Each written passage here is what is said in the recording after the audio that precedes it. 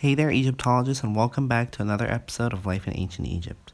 So, continuing with the trend of last time, we're going to be talking about another area that had pyramids, which is Saqqara, another important place for the pyramids. Like I mentioned, the oldest substantial monumental structure to be built of dressed stone.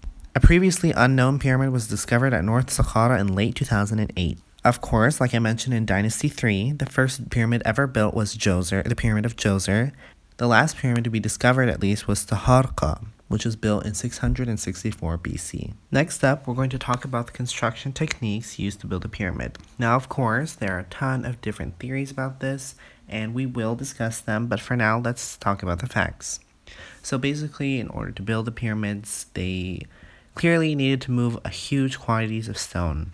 And a diary of an official in Egypt that was sort of in charge of transporting limestone basically described the process of which limestone was transported. And it seems that instead of transporting it on land, they instead transported it in the Nile River, across the Nile River.